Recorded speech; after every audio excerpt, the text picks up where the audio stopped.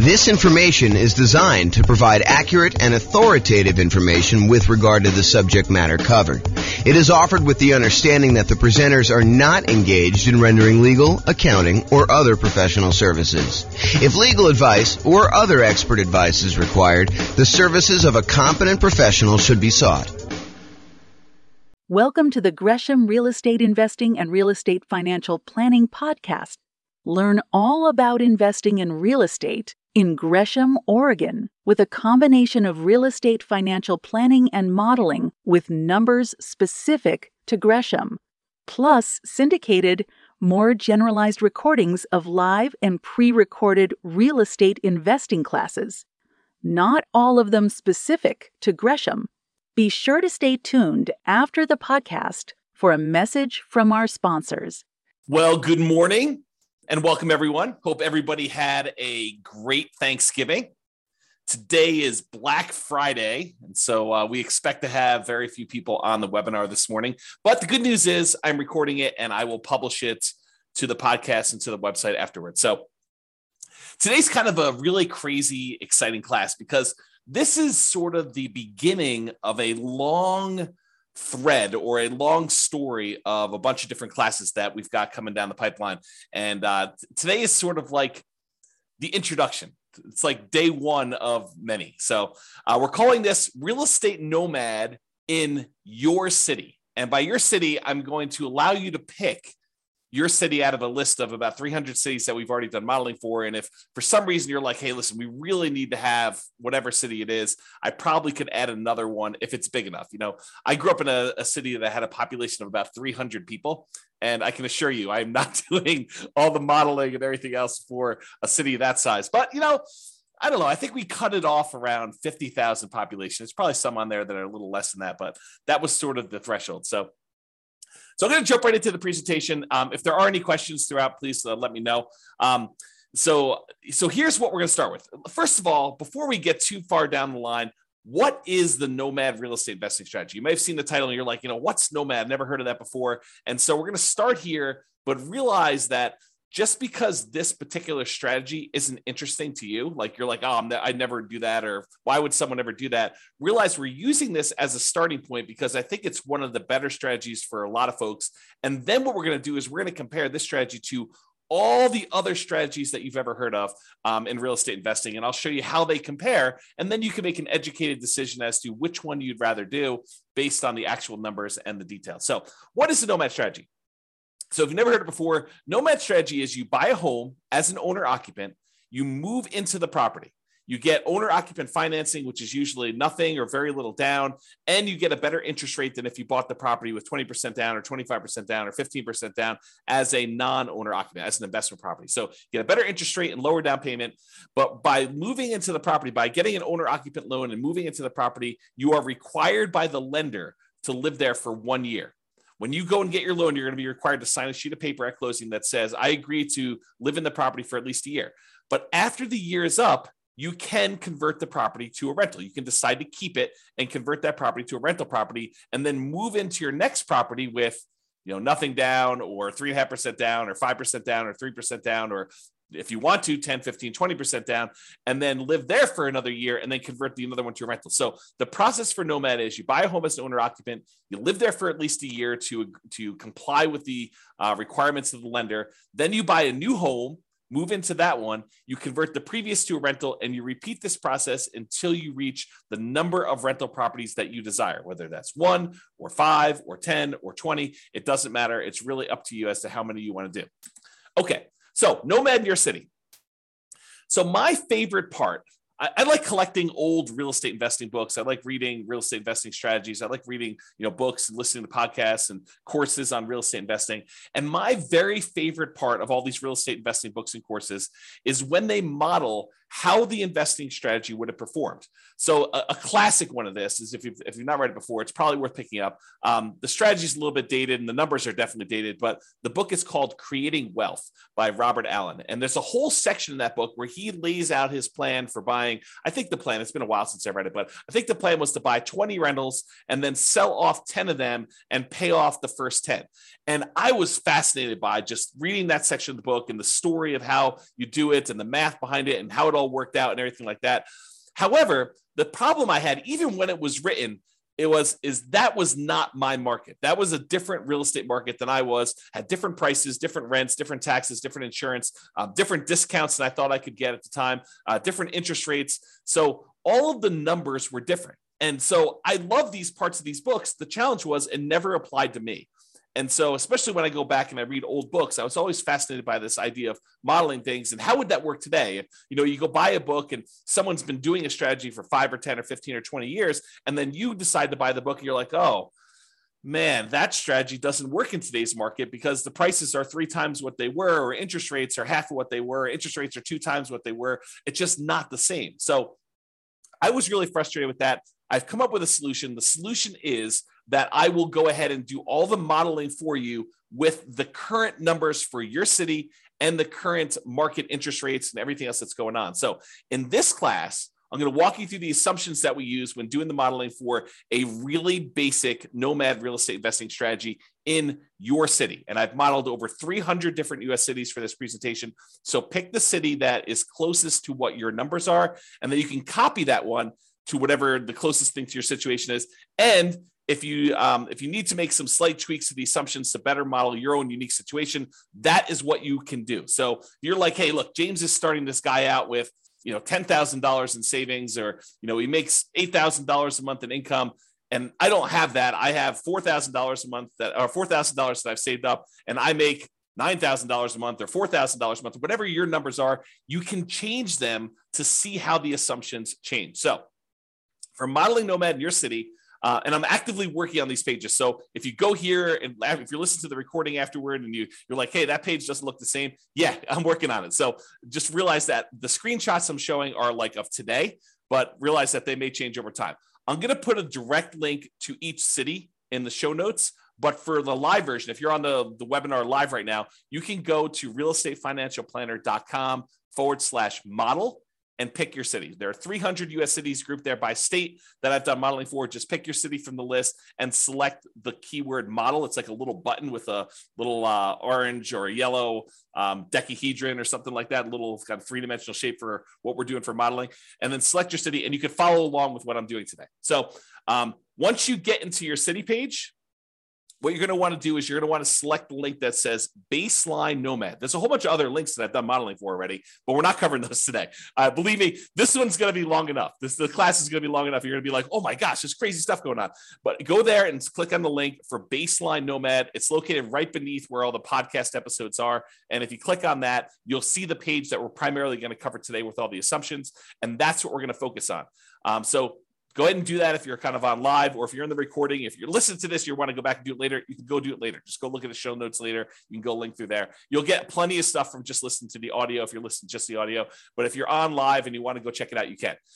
When you go to that page, there'll be 2 different versions of the page, whether you're logged in or whether you're not logged in. You can go create a free account and log in if you want to and see the logged in version. I'm primarily going to focus in on the logged in version, but if you go there and you see the not logged in version, just go ahead and create a free account, and then you'll be able to see the logged in version and do that. Okay, so today is all about the Nomad strategy and modeling the assumptions and what the assumptions are for that for all cities. So number 1, we are modeling this for 60 years. So we're starting today, and we're going to move out 60 years in the future. And you may say to me, James, I'm 70 years old. 60 years is too long. Great, go change it. Or you may say to me, James, I'm 20 years old. 60 years only gets me to 80, and I think I'm going to live to be 150. No problem. You can go change that too, okay? So all these assumptions that we're going to talk about, you can change, but I'm telling you what the assumptions we use that I use for each city so that you can see exactly what we did. I used a 20% effective income tax rate. This is not your tax bracket. This is like your overall average of all the rates, weighted by what they are, your effective income tax rate. I used a 3% inflation rate. And as soon as I say that, people are like, 3%? Inflation's like 8% right now. That's what we've been seeing. That's where you're in this period of massive inflation. 3% doesn't seem reasonable. Yeah, I know. But 3% is what the long-term average has been. The Fed has stated they want to keep the inflation rate at 2% per year, but we've been seeing historically over a very long period of time about 3%. So I used 3% just to kind of get an average for the whole thing. Of course, you could change it if you want to. Now, I've also used 7% mortgage interest rates. And if you're listening to this a year or two or three or four after, and you're like 7%, were interest rates really that high? Yes, they're about 7% right now. Actually, they've come down a little bit in the last week or so. And so the rates have dropped the tiniest bit. And I probably will go rerun these things in order to change the rates. But I modeled this like, I don't know, I think I ran this about a week or two ago, and I used 7% because that's what the rates were at the time. And as they change, I can go back through and rerun all these for all the different cities, so it'll change your number. So another thing to point out, if you're going here and you're looking at a chart and you're saying, James, you said that, X number of people or this dollar amount was true for this, realize that these numbers can change over time as I go back in and I change the interest rate so that I update it for you and whatever is going on in the current market. Okay. It does take, I want to point out, it's not like I click a button and all these things change instantly. In order for me to remake all these models and do all the math again, it takes many, many hours. So this is not something that I would, and it cripples the server when I'm doing all the computations and creating all these charts and doing all the analysis for you. So it's not like I'm going to do this change every day. I wake up in the morning and I'm like, oh, interest rates are an eighth of a point higher. I'm going to rerun everything for you. No, I'm going to wait for it to change pretty significantly before we get to that point. Okay. And then I've also used a 4% yearly safe withdrawal rate as my assumption here. Some people would argue 4% is too conservative. Some people would argue it's way too aggressive. 4% though is the idea is if you have a certain amount of money, like $1 million in the bank, invest in stocks and bonds, let's say, and you want to know how much you can, in quote, safely remove each year, safely withdraw each year to spend. This is the amount that we've defined. There's a whole, I'll do much more classes on this and you'll kind of hear about it as an idea. But the idea is that I used 4%. If you think it's too conservative, go ahead and bump it up. If you think it's not conservative enough, you can kind of crank it down and it will rerun all the math. Okay. I got to start telling you about where things change, how my calculations change based on what city you're in. So I use this idea as your target monthly income in retirement. How much do you need to be making from your investments in order for you to consider yourself to be financially independent? So what we refer to as your target monthly income in retirement. And I've got kind of two flavors of this. I've got the minimum target monthly income retirement, which is sort of like lean fire, if you're familiar with that concept, or some people just call it fire. And then the ideal target monthly income retirement, what people might call a fat fire, or like you living it up really, really well in retirement. You've got more than enough to kind of meet your total kind of criteria there. So we either look at minimum target monthly income retirement or the ideal target monthly income retirement. And these consist of, like, how do you know if you've hit that number? Well, it's all the passive income you have from things like Social Security or any pensions from like jobs or anything like that, or if you bought annuities and the annuities you have, plus all the net cash flow from all your rental properties. This is after all your property management, your taxes, your insurance, your mortgage payment, a vacancy allowance, like all that stuff. Any net cash flow from those count towards your target monthly income in retirement. Sorry, I had to take a drink. And in addition to that, your yearly safe withdrawal rate times any money that you have invested in assets, like your stock market stuff or your bond stuff or whatever it is. So a combination of all three of those things, any passive income, Social Security, pensions, annuities, those types of things, net cash flow from rentals, and then any yearly safe withdrawal rate times your invested assets. The sum of all of those combined determines whether you have achieved your minimum target monthly income retirement or you have not. So if it exceeds that, then you are financially independent. Your assets are producing enough for you to live on. If you're underneath that, then you haven't quite reached that yet. Now, the target monthly income in retirement is different for each city. And you're like, why is it different for each city? Shouldn't everybody have a target monthly income of $5,000 a month or $10,000 a month or $20,000 a month? And that is the problem, right? The problem is somebody living in, I don't know, Detroit, Michigan might have a very different monthly number than someone living in San Jose, California. Those are two very different markets with two very different living expenses. And so somebody might have a number that's like $5,000 a month living in one, and someone might have a $10,000 a month living in another or more. Okay. And so I calculate a different one, which means that everybody in each city is working toward a different goal. So you can't just automatically look at and say, oh, it takes them, 30 years to be financially independent in one city and 20 years to be financially independent in another city and say, oh, those are sort of equivalent. they're not really equivalent, because one may be like working towards $6,000 a month in financial independence, and the other one may be working toward $12,000 a month. And the property values in one may be very different than the property values in another. So because property prices vary in each of the 300 different cities, and the rents vary in each of the 300 different cities, and the taxes and the insurance, all of these things vary by city, that means that each one is different. And because of that, the income in general, and I'm sure there's lots of exceptions, right? But the income in general would vary for somebody living in those cities. You get paid more for working in California than you do in Detroit, Michigan, as just an example, right? I'm not making any judgment like calls or anything like that. I'm just telling you that they are different. And so because property prices and rents vary, income is going to vary depending on the city. Therefore, we adjust the income that you need, or that we kind of model in that city to be able to buy an owner-occupant property. So what we basically do, not going to get into the crazy math of it, but I basically say, look, the general rule of thumb, and there's lots of exceptions to this, but the general rule of thumb is we'd like to see someone spend about a third of their gross income on housing. So I says, okay, let's figure out what a typical median priced house was in that particular market, and what the payment on that typical median priced house was, based on that city's prices and taxes, insurance, and all that stuff. And then let's multiply that number by 3. And that'll give us a really rough idea of what somebody in that city would need to be earning in order to be able to afford a house in that city. That's the really rough version of how this works. Of course, if you don't like my assumptions, you can change them, okay? So don't get hung up on my assumptions about them, okay? So you can go change them there. We do have a minimum. So like if you're in a market with really, really inexpensive housing, we do say, hey, look, your minimum monthly income is $5,000 per month. And the thought behind that for me was, you could probably, a married couple can probably go get relatively minimum wage type jobs and earn $5,000 a month in our current environment. Okay. And that may change over time. Maybe if you say, hey, James, the math you're doing here, it's not right. You should really do it this way. Reach out to me via email. And if you have a really good point, maybe I'll change it. Maybe I'll say, look, you're right. I should change that. I should do it a different way. Okay. So because the property prices are different, because the income is different, we adjust the income to be whatever that person can afford to buy an owner-occupant property in that city. Therefore, what we set the target for them to be financially independent for is that income. So if you had to earn $6,000 to be financially independent, $6,000 to be able to buy a house in that market, I'm saying, look, your target to be financially independent is to replace that $6,000 a month. And so it varies by city. So someone earning more and living in a more expensive city needs to earn a higher target monthly income retirement to be able to be considered financially independent. And someone living in a less expensive market, on the other end, earning less from their job, has a lower threshold to be considered financially independent. So that's why the numbers differ in the city that you're doing. As I've been saying this whole time, if you don't like my assumptions, you've got at least 2 options, at least 2. First, drop me an email, tell me why you think I should change it for the city.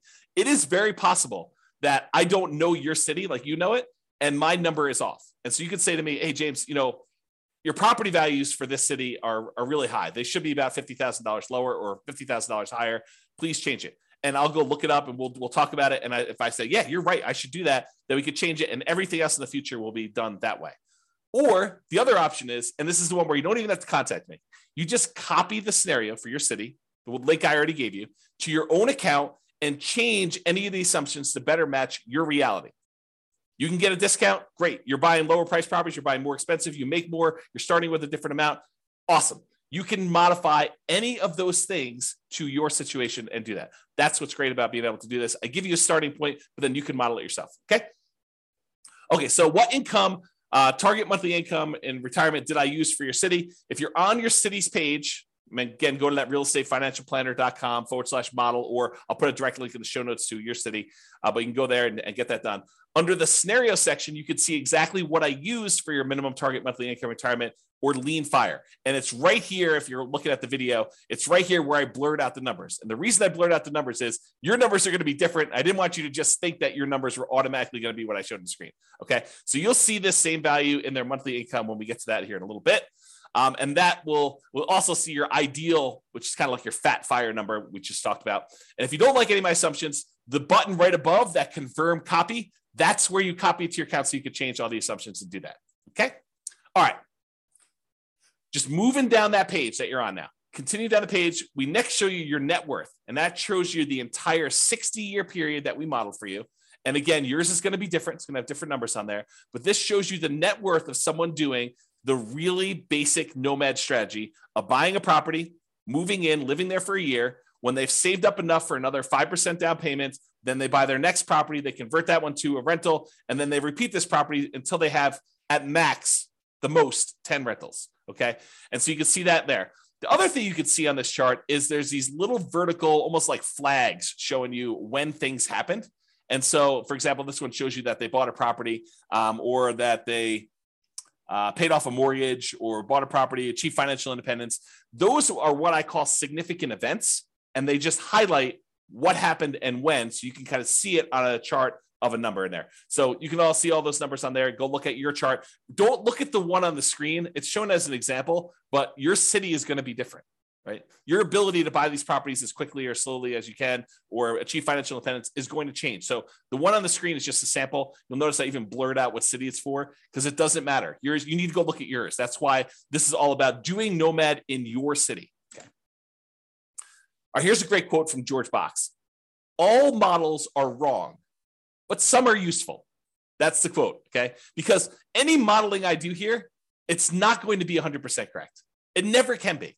You know, what is the chance that appreciation is going to be exactly 3% per year and rent appreciation is going to be exactly 3% a year? Inflation is going to be 3% a year, and you're going to get a raise at exactly 3% a year. And that the return on the stock market account you have is exactly 7% a year.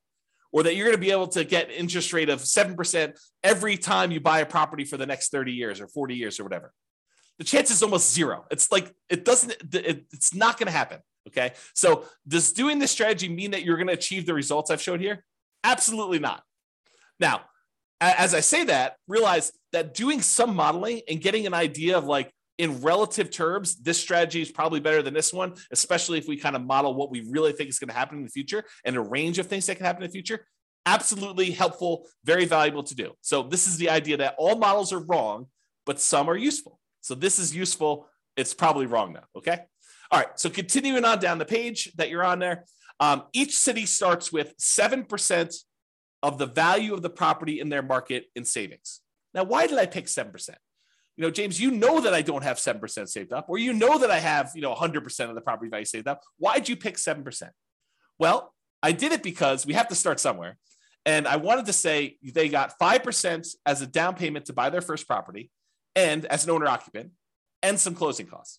So I said, okay, let's just pick a number. Let's pick 5% of whatever the value of properties are in that particular city and some closing costs in there, maybe a little bit of slush money to kind of add in there, some reserves or something like that. So the idea is that they had 7% starting there. If you have a different number, I feel like I'm a broken record, right? If you have a different number, you can change it. If you're starting with less or more, you could go ahead and change whatever you want there. And for markets where this 7% would be really, really, really low, I said, hey, look, a minimum of $10,000. So if you don't have $10,000, if that calculation would have been less than 10K, I just made it 10K to make it that way. Okay. All right. And to simplify the modeling, we're assuming that you're keeping all of the money in a single, what I call a all-in-one account. And that all-in-one account earns 7% per year. Now, in reality, you know that you're probably going to have a checking account, maybe a savings account, and maybe a brokerage account where you kind of keep a little bit of money in your checking account, some more money in your savings account, and then the majority of your money invested in some type of brokerage account, stocks and bonds and mutual funds and whatever else you're going to do in there so that you've got kind of these three accounts. But rather than track three different accounts and then say, okay, I'm moving money from one account to another account, I just said, look, we're just going to sort of put them into one bucket and we're going to call that this all-in-one account. And we're going to say that whole thing earns 7% because maybe your checking account earns 0 or 0.1, and maybe your savings account now earns, 2%, and maybe your brokerage account earns, 6, 7, 8, 9, 10%, whatever it earns. And I'm saying, look, if we average all those together, it's probably going to be about 7%. So I just said, let's put it all in one account, make things really simple. All the money from all the rentals goes in there. All the down payments for all the properties comes out of there. Any money you've got sitting in there is kind of just earning something. So I said 7% for that. It's in this all in one. That's how it works. Now, this is really important. And a really important concept for you to understand, because we're going to get to some stuff here in a minute. Okay. If at any time during the modeling, you run out of money, where that all-in-one account goes to zero, right? Like you have negative cash flow and you're not saving enough from your job to be able to kind of hold the property or something like that. If you run out of money in that all-in-one account, we show that in what we call the default cash account. The default cash account is a magical account that keeps track of how much money you needed to add from outside the system in, okay? So it's our way of saying, look, if you ran the model the way that you set this up, and you don't have enough money to do it because you have negative cash flow, or you had this, some type of drawdown, or whatever happened there, and you ran out of money, this is the account where we track how much money you ran out of and how much you needed to add it. So that's sort of the model. We're going to talk about this here in a little bit, because this is sort of like, if you're in a market where it's really, really hard to make properties cash flow, especially if you're only putting 5% down, you're buying these properties as a Nomad, then you may run out of money. And then we want to keep track of how much money in addition you needed in order to do this. And there's other things we're going to do in future classes. We're not going to do it in this class. I wanted to give you like a baseline and make everyone as close to apples comparison as I can, realizing that every market's different. Every market has different prices, and you got to kind of change some stuff up. So I tried to make it as close to possible as we do this, but realize that they're not all the same. And so when we do variations and we do this different modeling, and you kind of see certain accounts losing money or needing more money or something like that, that's what we're going to get to. And I'll show you some charts here in a little bit. Okay, just moving down the page, it shows you two different charts. Shows you the all-in-one account, which most of the cities are going to show this a similar curve, where you start off with very little money, and as you put the payments down there, the account balance drops. But then eventually you get to the point where you've stopped buying properties, or you have a lot of cash flow, and it's not a money issue anymore, and your account balance continues to grow and kind of continues to grow exponentially up like this. But then some of you are going to have this default cash account where you ran out of money and you needed to add more money to the system. And this one shows you that over, about 20 years or so, you needed to add $25,000 to the system in order to do the model. So you'll be able to see that all in your particular city, okay? All right, continuing on with accounts. So below the chart, it shows the starting assumptions for the account and how much we assume you started for in your city. So it shows you the name of your account.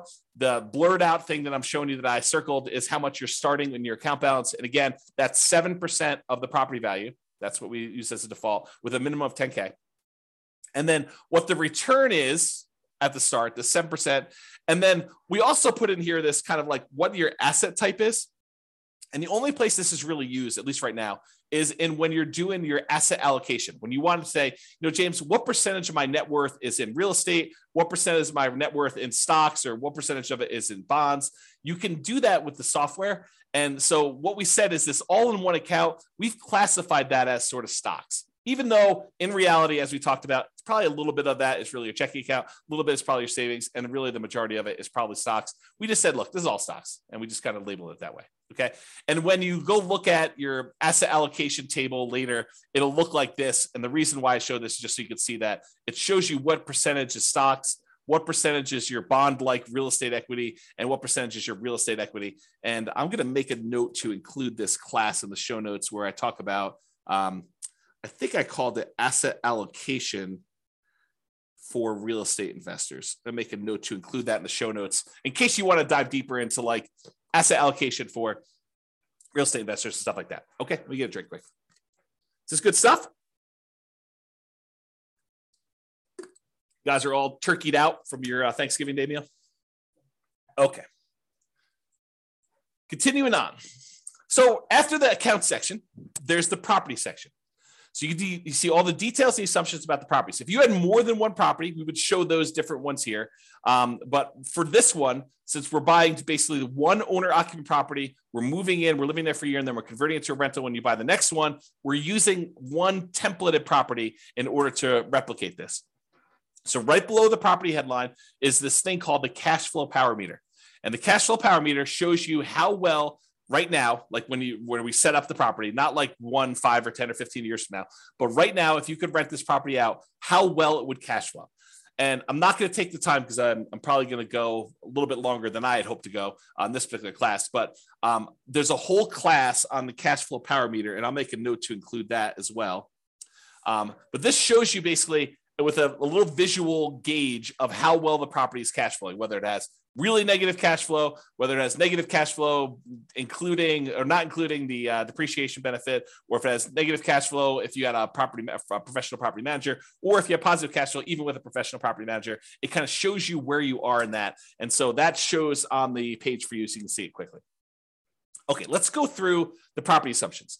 And the property assumptions for your model is it's made up of values that are the same no matter what city you're in, which I'll talk to all about those, and then which ones change based on city. So the city and state is going to be based on wherever you are. The property is a dynamic, reusable template of property that we could buy multiple copies of using rules. That just tells you that we're going to take one property and we're going to be buying the same property. And that property is going to be increasing in value as you buy it. So you're not buying 10 properties at, $100,000 or $200,000 or $500,000 or whatever prices are in your city. It's going to be $100,000 today, but a year from now, it's going to be $103,000. Next year, it's going to be 106 and change. It's going to be, 109 or whatever it is. So the property values go up. So you're buying more expensive properties as we model this, and the rents are going up and all that stuff is being calculated for you. But this is what it is at the start.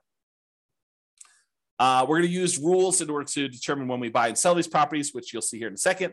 And we're not selling this property. So in the really basic model, all we're doing is acquiring properties and letting them cash flow. When we do future stuff, and this is where we're heading with this, this is why this was class one of a whole series, is in the future ones, we're going to say, look, we've got all this equity in properties, which we're not really making money on in our calculations for financial independence. What if we sold off some properties and paid off other ones? Well, that's super interesting.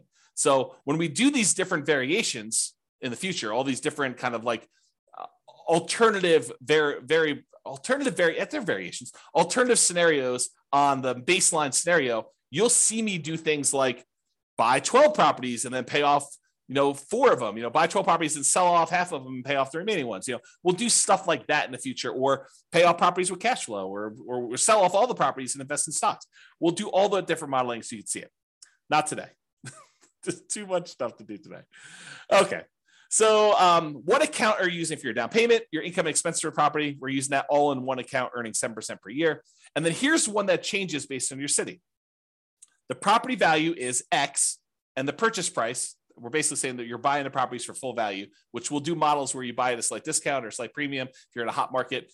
And that goes up at a rate of 3% per year. So we've assumed all cities are appreciating at the same rate, which may not be a great assumption, honestly, right? Because some markets actually appreciate a little bit better than others. Some appreciate a little bit worse than others. And so you may want to go in there when you're doing your own modeling, copy it to your account and change that assumption. But for the sake of today and our baseline modeling, everyone goes up at 3%. Which is the rate of inflation historically over a very long period of time. And this number I didn't pull out of the air. This is based on Case-Shiller data showing like 100 years of housing data for the entire United States shows that housing on average over a very long period of time has historically gone up around 3% per year. So I didn't just pull that number out of the air. That's a real number. Down payment, 5% of purchase price for down payment. And then I assume 1% of the purchase price in closing costs at the time of purchase. So you got those two in there for the assumptions. I've also assumed that you were unable to negotiate with the seller to get the seller to pay any of your closing costs. In a really soft market, you may be able to get a seller to pay some of your closing costs. In a really hot market, it'd be really hard to do that. Page 2, property assumptions. Okay. 7% is the mortgage interest rate with a term of 360 months. So 30-year fixed rate, 7% mortgage interest rate. And a week ago, that was probably a really good number, a little bit more than a week ago. But today, it's probably a little bit lower than that, right? It's probably in the high 6s. And so I'll change those. And if you go and you're listening to this recording, it may be different by the time you get there. But it doesn't vary by city. I want to point that out. All the interest rates for all the cities that we're modeling are all the same. Because you put less than 20% down, you have private mortgage insurance, which I'll make a note to put in the private mortgage insurance class in the show notes. So you guys will have access to that in case you want to look at it. So private mortgage insurance at a rate of 0.85% of the initial loan amount until the loan to value drops below 80%, and then it falls off. So we're assuming you're getting a conventional type of loan where the PMI drops off at 80%. Now, this next one does change for your city. X dollars per month in rent, but rent increases at a rate of 3% per year. So your city is going to have whatever rents are for your city. And again, if you're like James, your numbers are off, let me know or change it yourself and you can go do that. But I use rent data from a source. So I actually pulled rent data. This is not me just arbitrarily picking a number. And it's not me saying, hey, I'm using the 1% rule or 2% rule or 1.5% rule or 3% rule or whatever. I'm not using rules of thumb. I'm actually using data. Okay. Next one, 3% of the monthly income is the assumed vacancy rate. I didn't pull vacancy rate data. You could argue that maybe I should have, or you could say, hey, look, if you're doing property management correctly, you're starting at least 60 days in advance of your property going vacant before you find your new tenant. You're requiring notice. You're doing all the things that we normally teach you in the property management class. A 3% vacancy is probably your target anyway. Okay. Ideally, we're trying to do 0%, but in reality, if we're going to stay about 3%, that's pretty good because you have unexpected things come up with tenants, right? So 10% of the monthly income is the assumed maintenance rate. You could argue that's low. You could argue that's high, depending on types of properties you're buying. But it's the same for every city. Changes by city, X% of the value of the property each year is the assumed property taxes rate. So I did go look at what property taxes rates were per city. This honestly is one of the numbers that I'm less sure about. So if you're looking at these numbers, you're like, James, that's really off for our city. Let me know. And I would be much more inclined to change that than some of the other ones, which are based on data I have. I did use this data, but I don't like the source of this data. I guess I'll say it that way. Based on the initial value of X, that's about Y per year in property tax at the start, and it changes as the property changes value. So your taxes will increase as your property value goes up, which is how it works in reality. And then this also changes by city for your property insurance rate. Oh, I was talking about taxes when I was really thinking about insurance. Both of them are the same though. They both vary by city, and I had sources for both of them. And so if you think either the insurance or the taxes are different, let me know. But they do vary and they increase over time with your city stuff. This is a residential property, and 15% of the purchase price is considered the value of the land. So we're assuming you're buying detached single-family homes or townhomes type properties where you have land and only part of the value is actually depreciating. I'm not going to get into all the tax stuff here, but that is the assumption that we use for that. If you want to change that, you can change it in the thing. Then underneath all these, those are the assumptions for properties, by the way. Then underneath all these assumptions are the return quadrants. And I'll put a link in the show notes. I already know to do this for you. I'll put a link in the show notes for the return quadrants and walk you through what all these different ones are. But these are really easy ways for you to see your overall return you're earning on a property. And this is a snapshot for like right now when you go to buy the property. It shows you the amount you're earning in dollars from the 4 different areas: appreciation, cash flow, debt pay down, and the tax benefits. And then it shows you the total. And then it shows you your return on investment, how much you had to invest and what your return on investment was for those 4 areas plus the total. And then I went and I did the one where you include reserves, because if you're doing analysis, you really should be including reserves in your analysis. And so I have a whole class on that. It's called Everything You Learn About Deal Analysis is Wrong.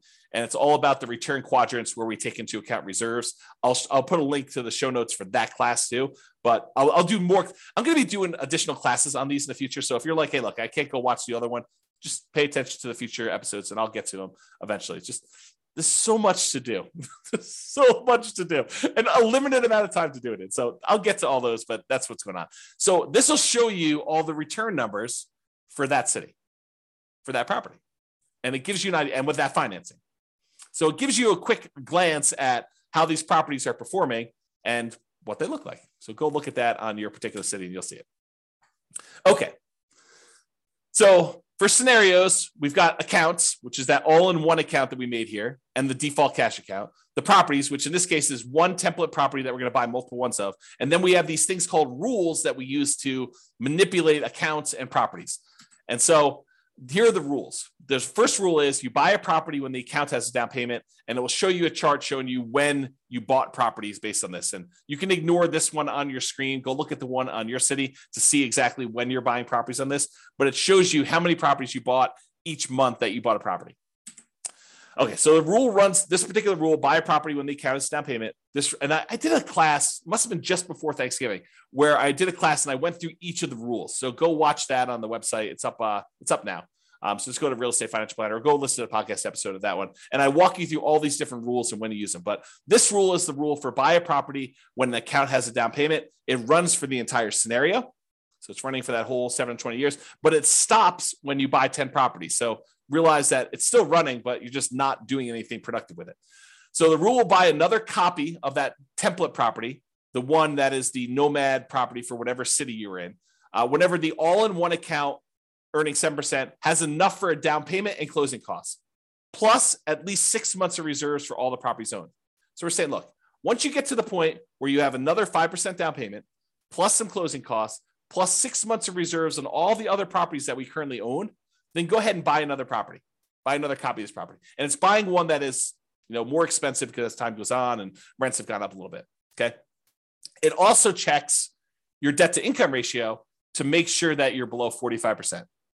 So it verifies that you have 45% debt to income when you buy that property, and it checks that for you to do that. And then it will only buy 10 properties maximum. If you sell any, by the way, we don't in this model, but if you do sell any, then realize it will try to replace them. So if you're buying a property and selling properties and doing that stuff, this rule, if you keep it running, will try to replace the properties that you sold. The next rule is paycheck and personal expenses. So this is a chart. Yours will be very similar, where it's showing you the red line is what your paychecks are, and then your personal expenses, including real estate, is shown in this orange. And so I'll have to do a whole nother class just explaining what's going on in this chart, because there's a lot of really cool stuff happening here. But this is shows you what it is for there. And then here are the assumptions for this rule. So as a default, we're trying to say, look, you're saving $1,000 a month. And some people are automatically like, what, $1,000 a month? I only make $3,000 a month. There's no way I'm saving $1,000 a month. And someone who's earning $20,000 a month is saying $1,000 a month. Yeah, that's nothing, right? So I had to pick something, and you can go change the assumptions, but I had to pick something. And so I picked $1,000 a month as a default starting position for everybody. So this rule runs for the entire scenario. You're depositing both your paycheck and you're pulling your expenses out of that same all-in-one account. Both the paycheck and personal expenses will increase with inflation. So the amount you earn from your job goes up with inflation. The amount of your expenses goes up with inflation. Your housing costs goes up with whatever the property values are, interest rates, and all that payment stuff. So not technically with inflation, but it's something that looks a lot like inflation. Changes to so this actually varies based on city. The gross paycheck that you have varies based on city. And it is why we talked about before with that target monthly income retirement, being able to afford a house in that marketplace. And we've assumed a tax rate, the effective tax rate of 20% on your paycheck. That's another assumption. If you think, hey, look, my tax rate is much lower, much higher, you can go ahead and change that. And then your net paycheck after taxes is whatever it is, that gets changed based on where you are, what city you're in.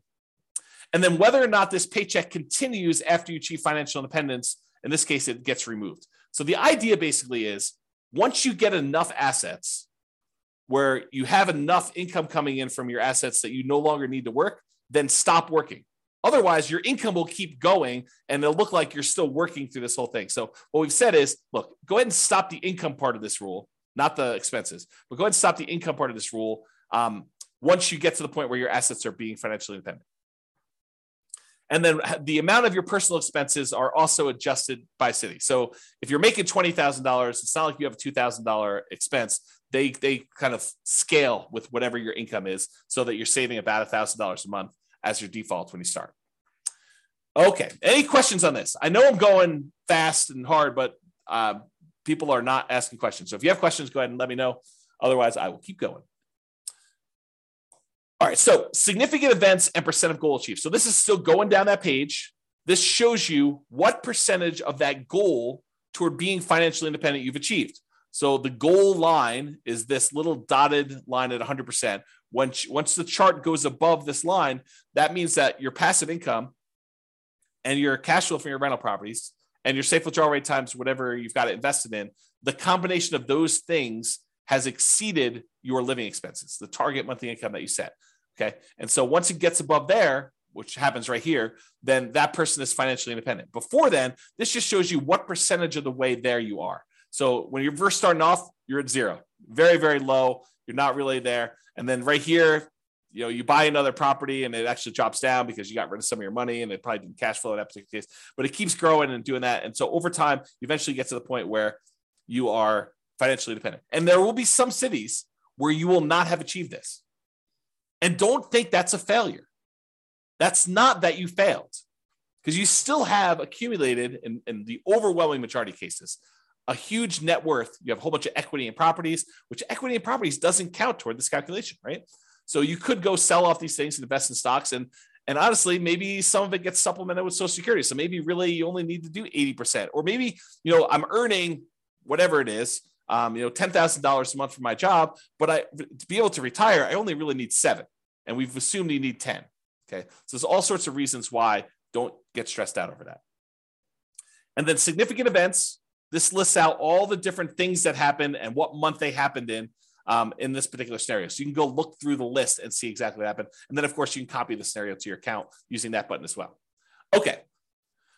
So that is what I intended to cover to show you what nomading in your city is like. Go look at your city.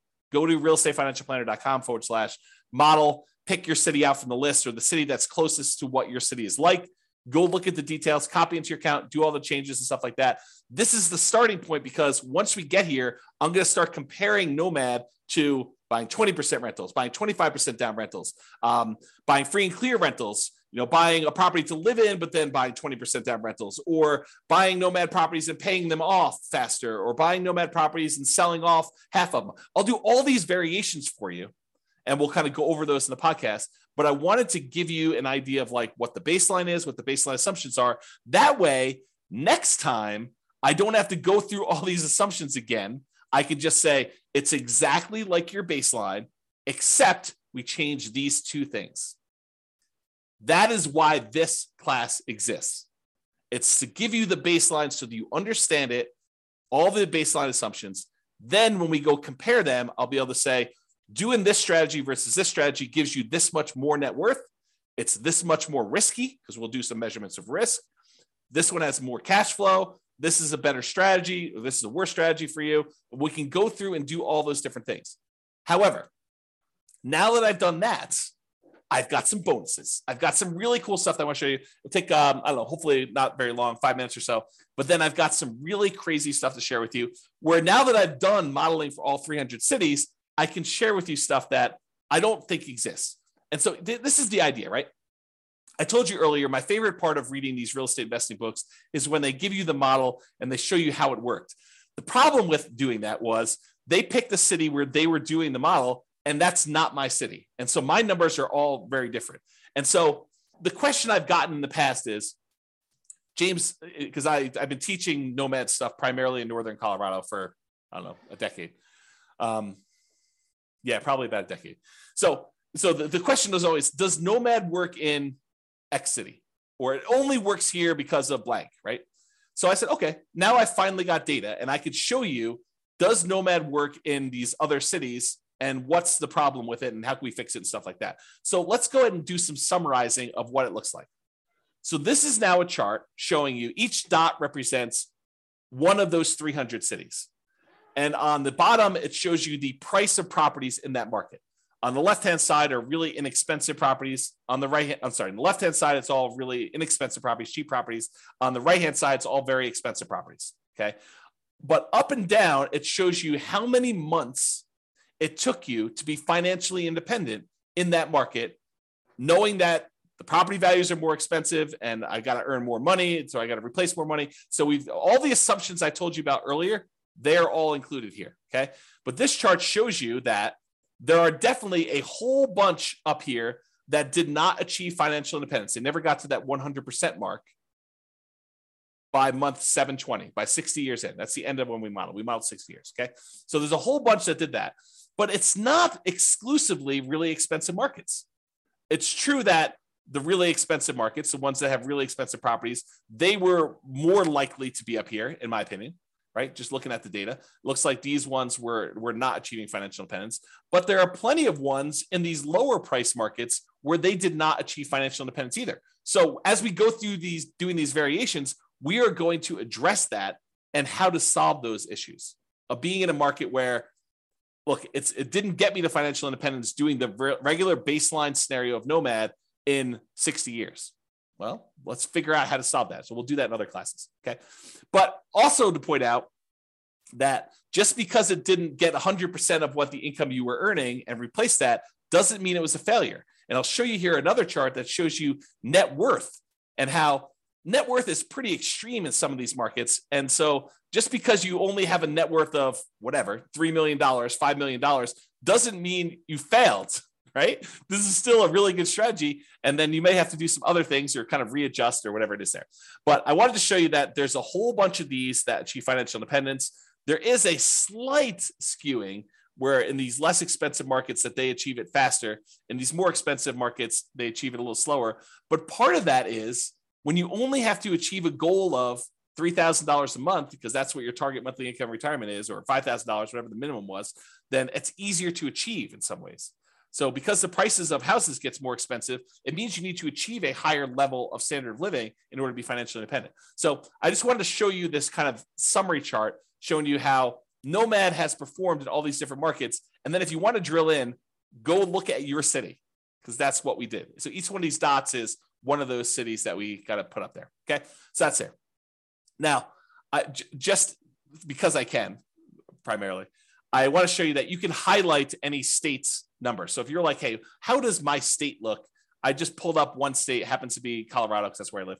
But you can go look at where the different cities for Colorado are. They're the blue dots. They're highlighted. All the gray dots are still there, and you can see those, but you can kind of get a feel for a particular state. And if you go to the model page and you click on one of the state titles, it'll take you to this chart. So then you can see any state you want to do there to see for the whole state. And I'll continue to add additional charts and summarize things for you, and I'll put it on those pages so you'll be able to see those as well. Okay, so that was price of property versus how long it took you to be financially independent in that city. Now what I'm going to show you is the price of property and what percentage of 100% of being financially independent they achieved. Because this one was, hey, look, this is the number of months. This is how fast it was. Now I'm showing you, at what point, what percentage of being financially independent are you? So are you 70% of the way to $10,000 a month? Are you at $7,000 a month, in other words? And so this one shows you the same type of data, price of properties, really cheap stuff on the left, really expensive stuff on the right, and then what percentage of it you were at the end of our modeling at 60 years. Because there's a whole bunch where they achieved their goal, which I'm ignoring. Anything over 100%, I just said, look, you achieved your goal. I'm not going to look at that percentage. These are all the ones that didn't quite achieve it. And a whole bunch of them were a significant way there.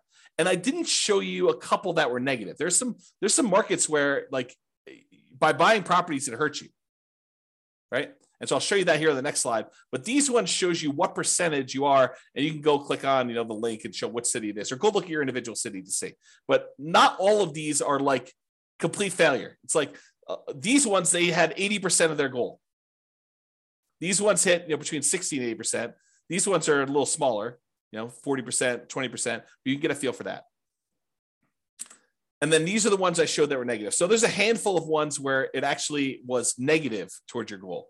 You had negative cash flow on your property still, even at year 60. So there's 1, 2, 3, 4, 5, probably 5 out of 300 or so were really bad markets. And those markets we'll have to do stuff about. And I will give you a hint. I think most of those are in California. Not judging, just saying very expensive market.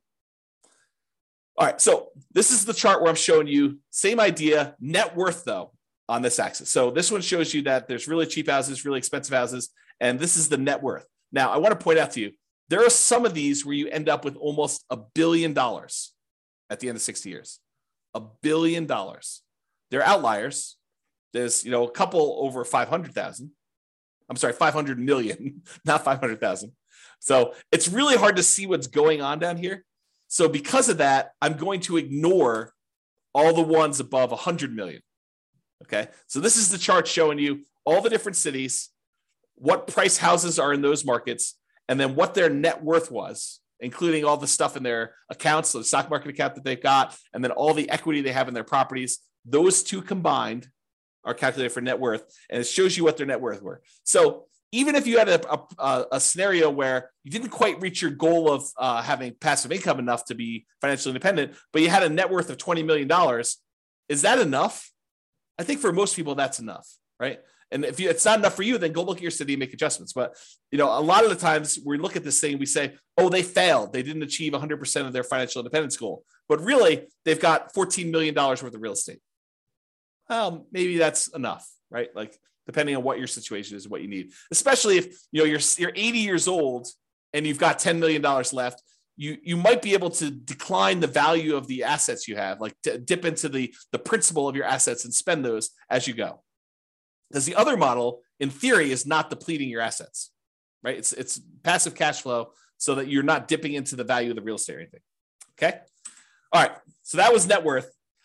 Now, this is the one where I was like, okay, show me how much people run out of money based on home price. So really cheap homes over here, really expensive homes over here. This is how much negative that like default cash account, the one where we measure how much you had to put into an account in there. So this measures how much you had to put in to do that. So there's a whole bunch that were zero up and down the price range. It tends to be the cheaper properties that you don't have to put money in though. As you get into much more expensive properties, those you tend to have to put more money in. Okay. Now it's hard to see because some of these cities need to add a lot of money. So like these ones down here. So let's zoom in. But before we do, let's kind of poke at California a little bit. I love California, right? But let's poke at them a little bit. The ones in blue are all the California cities. Do you notice a pattern? A lot of the California cities, not all of them, but a lot of the California cities are the ones that required a lot of extra money. So we're going to have to do some things to solve California issues, right? We'll kind of address those things. But a lot of the other ones were not California, and so they didn't have that issue. But I'm zooming in now, same thing, how much account balance, and I cut it off. I said, look, if you had to put in more than $1 million, I just cut those off just to kind of zoom in a little bit. And you can see there's some that need a significant amount of money, based on much higher prices. Anything under, I don't know here, 300,000, 400,000, a lot of those markets you need to add very little, if anything at all. And if you zoom in even more and say, look, let's cut it off at 200,000, you can see there's definitely some outliers here where you need to add some money. And we can talk about solutions for that and how to deal with it and saving up longer. And there's lots of different things we could do to solve this problem, which we'll get into in future classes. But I just want to show you the data today. And then here's the line where a lot of them need zero or very, very small amounts. Okay. That's the majority of the data there. Oh, and I just pulled up California of the small end too. So like zooming in just to 200K, it's still a lot of the California stuff, even when we just get down and we're looking at the 200K or less numbers in there. So this turned into a California bashing session, but it wasn't intended to. It's just we're going to need to solve some California issues, which I think California knows that. Not like California has it. I'm digging myself a hole here. I love California. That's all I'm going to say. So you guys know what I'm talking about. All right, so let's wrap this up. So you can see the detailed assumptions for the baseline Nomad scenario in your city. There's other ones there too. If you want to go look at those, you can kind of jump ahead in the curriculum if you want to, but I'll cover a lot of those. If you don't like any of my assumptions, let me know and you can change them. So either way. And as I said, this is just the beginning. Okay. We've already started modeling variations on this, and I plan to add dozens of additional ones to compare how making changes to this baseline plan or trying a completely different strategy will perform in your city with your city's numbers and your specific situation. So stay tuned for those future classes. In the meantime, feel free to explore the stuff, realestatefinancialplanner.com/model for your city. And that's what we'll do. That's all I've got, folks. Any questions, any concerns? I know